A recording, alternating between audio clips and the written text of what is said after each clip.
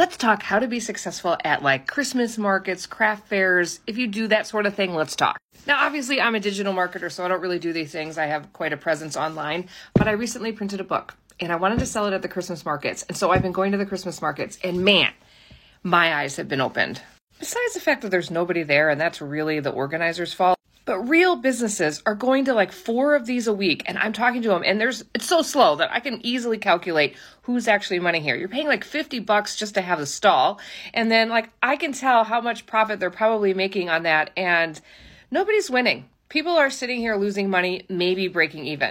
First piece of advice, get online. What the heck? That is such a waste of time. Number 2, team up with somebody. So you have one person that sits there and has all the different products, and then you only have to go to like one a month. And number 3, pay attention to what sells. Gibbets and like hair scrunchies were selling at this one. So get some of those at your table and then sell your other things.